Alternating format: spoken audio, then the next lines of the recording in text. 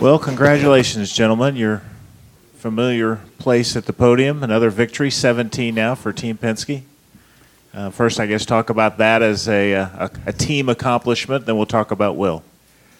Well, all I can say is that when I came here in 1951, I guess something bit me, and I've never get rid of it for so many years. But we started competing here, as you know, in '69, and the success we've had has really been all about the team members, the people we've had, the great drivers, sponsors, and obviously Indianapolis Motor Speedway. And as I said many times the last couple of days, to be able to race on Memorial Day in the biggest sporting event in the world and have America the way it is, that's what I'm going to take away from this race, to see what we have and to see, what Will has been able to do. 10 years with his engineer, Dave Faustino. He's won many road races, all sorts of poles, but he won this race today because he was the best. There's no question about the speeds at the end, his outlaps, the pit crew. I take my hat off to John Buslong and certainly to Tim Cindric, because we had 4 great cars, and that's what you got to have here. You got to have 4 bullets, 3 bullets, whatever it takes, and I'm just so thrilled. 17 wins. I guess now I got to worry about 18. So I'm going to not look back. I'm going to look forward, and we'll be back next year. Yeah, I think you will. Tim, let's talk about the couple moments in Will's career. He stands in for Elio, and then he breaks his back, but you stayed with him, and now 34 wins, I believe it is, ties Allenser Jr. on the chart, and he's moving up. What a great career he's having. Yeah, I think, when you looked at it, there was a lot of discussion. It took him a long time to win a championship. He had so many wins, and when you see these, third in overall poles and all at IndyCar right now. And, the one thing he always talked about was, I've got to win the Indy 500. I've got to win the Indy 500 to get where you need to be. And, having seen what he's gone through with our team and what we've all gone through collectively, and like Roger said, Dave Faustino's been at his side from day one. And he's been the one that's listened to all the ups and downs, and he's been on call 24/7. The rest of us kind of check in and check out with Will, but he's there more than his wife is, I think, and she's a close second. But between the two of those people, they're really his support group at the end of the day, and that crew, like Roger said, they were prepared, and Will was agonizing during dinner, as far as what his setup, what his gears were going to be, and that type of thing. His mind never leaves this sport, so he's fully committed. He's made a lot of sacrifices, and to see the culmination, and I think you saw how excited he was today. You don't see that out of Will too often, so great day for us and the team. John, can you talk about the strategy that was playing out and what may or may not have been in front of you with a few laps to go? Well, we really didn't want to see the caution come out, but I think the key, to it was he, like Roger said, he was good. He was good all day, and when he got clear, he could run fast laps, which was big for us. The thing was he was so focused on the win and doing well that it was his day, and he was going to make sure it was. So the guys, great stops today. The whole team performed well, and so many things go into it. And pretty exciting stuff. Questions? We'll start back over here. Yes, question for Mr. Penske. First off, congratulations on the win. Talk about how this win completes, essentially it completes the journey for Will now that he's won a championship and now he's won an Indy 500, but yet the journey is still far from over. Well, look, this closes the book, obviously, for what he wanted to accomplish in IndyCar. He won the championship. He now is tied, I guess, for winning the most races, as an Indy driver for the team. And, the Indy 500, it's something that he wanted to do from the very beginning. And he's had some ups and downs, and championships slipped away from him 2 or 3 there almost in a row. But you'll talk to him. I mean, he's in a different world right now, that's important.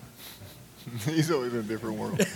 His world's a little different. We could all answer that one. Michael, question right here for Michael. Congratulations, Mr. Penske. Two-part question. Will you go back on Will's radio at Detroit next week? I don't know. I think I got fired. They won 2 in a row now, so I'll have to have a discussion on that next week. We'll see. The other question is a quick memory check. I believe 12 different drivers have contributed to your 17 wins here. Their personalities range every aspect of the spectrum you can imagine in terms of being different guys. Can you think of a common thread that might have united all of them to win for you here? I think teamwork, working together. If you saw what these guys have done right from Mark Donahue and Gary Bentonhausen back in '72, the guys work together, and they know there's only one going to win. But as we keep telling them, if the team wins, you win, and that's what happened today. Bob Pockrass here on the second row.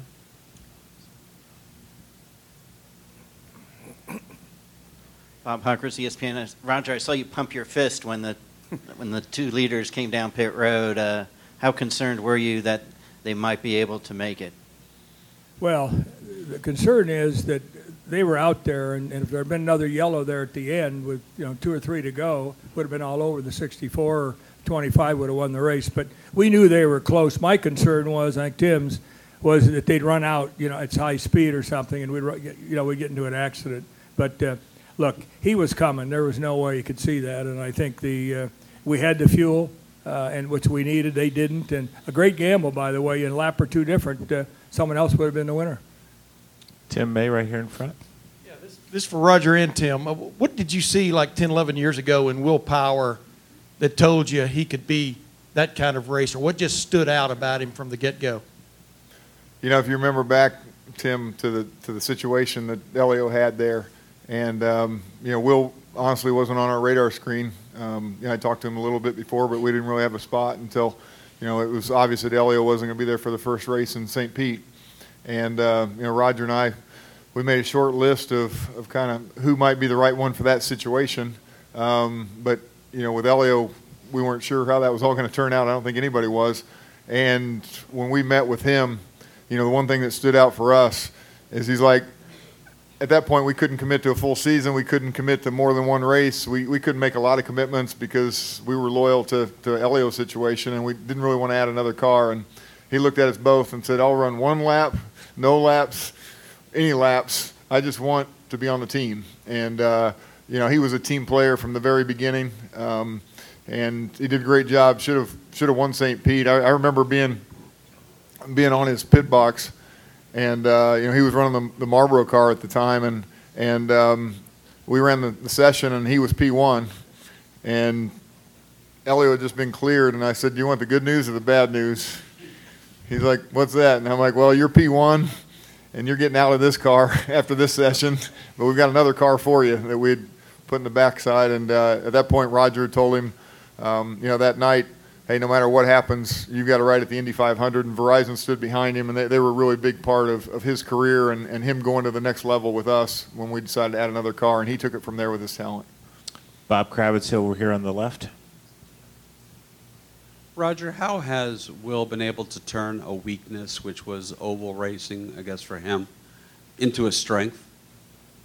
Well, I think most road racers have been able to transition into oval racers. Probably you've seen Wickens, you see some of these guys even this year. And, he's just a talented guy. He didn't like ovals to start with, I can tell you. And he struggled right to him initially.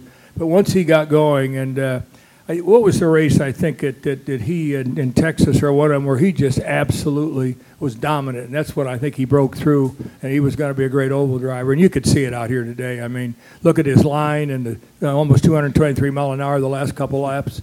I mean, he drove everything he could. In fact, he said at the road race, he had never driven harder in a road race in his life, just to tell you, just when he was on those black tires. So he had the bit in his mouth this month for sure. Wolfgang over here on the far right. I have a question to Mr. Bossler concerning the strategy. When I think Harvey and Wilson were in front of Will before the pit for refueling, they had, of course, a rival engine, not a Chevy. Did you were aware that they maybe could do it, or was it a question mark with the fuel consumption? We knew they were close. I got to say I was a little surprised that they pulled in like they did, but we didn't want to see that yellow come out because it gave them a chance. But we knew with the pace of the car, that regardless if they could make it or not, that Will had pace to pass them. And we still had a chance. We were still in it, even though, some of us were thinking that, might be over, especially if another yellow came out because of the length of the yellows. And once it got down deeper into the race, 5 to go or something, and a yellow came out, it could have ended under yellow. So we were happy that they went green, and that's been the kind of the thing with Kyle Novak. He tries to get back racing as quick as he can, which is good, and that was good for us. It gave us a chance, and he capitalized on it. Okay, over here on the left. This question's for Roger. Roger, Castroneves' day didn't end the way that he had wanted, but pretty much as soon as he finished, he was making the claim saying that he would like to be back. Do you expect to have him back again? It's hard to say no to him, isn't it? I'll have to talk to the president here. He'll figure that one out for me. No, I think he's going to be back. He will be here next year in one of our cars. I don't know how else to say it. I mean, it's that guy was sitting here this morning. Before I walked in, he was sitting in his fire suit next to his engineer, ready to go at about 6:30 this morning, and he's been in his yellow suit. I don't think I've seen him out of his yellow suit since we got here this month. Since May 3rd, I think. Right. Yeah, he's ready to go all the time. All right. Anything else? Last question over here on the left. To Mr. Penske, first, congratulations. This is the first time in your owner's career that your driver is put as a First Nation on the winners list as Australia. 17 wins you have, and 10 U.S. driver and 7 foreigner driver. Just would like to ask you that, how do you see in the last couple of wins, he's got always as a foreign driver, mostly Brazilian, today is Australian. So do you think the dominance of the U.S. driver is it's relevant, or why is the foreigner is dominating this recent years? Well, I don't look at their passports when we hire them. That's the first thing. And number two, American driver won the championship last year. Look, we're trying to get the best people we can. Obviously, Will, kind of special. From Australia, we're racing down there, and we're having some success, and we've got a big business down there. So you could say that this might be Will's home track away from home. Thank you very much, guys, and we'll see you next week in a big race in Detroit. Come to Detroit. Yeah. Come to Detroit. Thanks, Kirk. Thank you.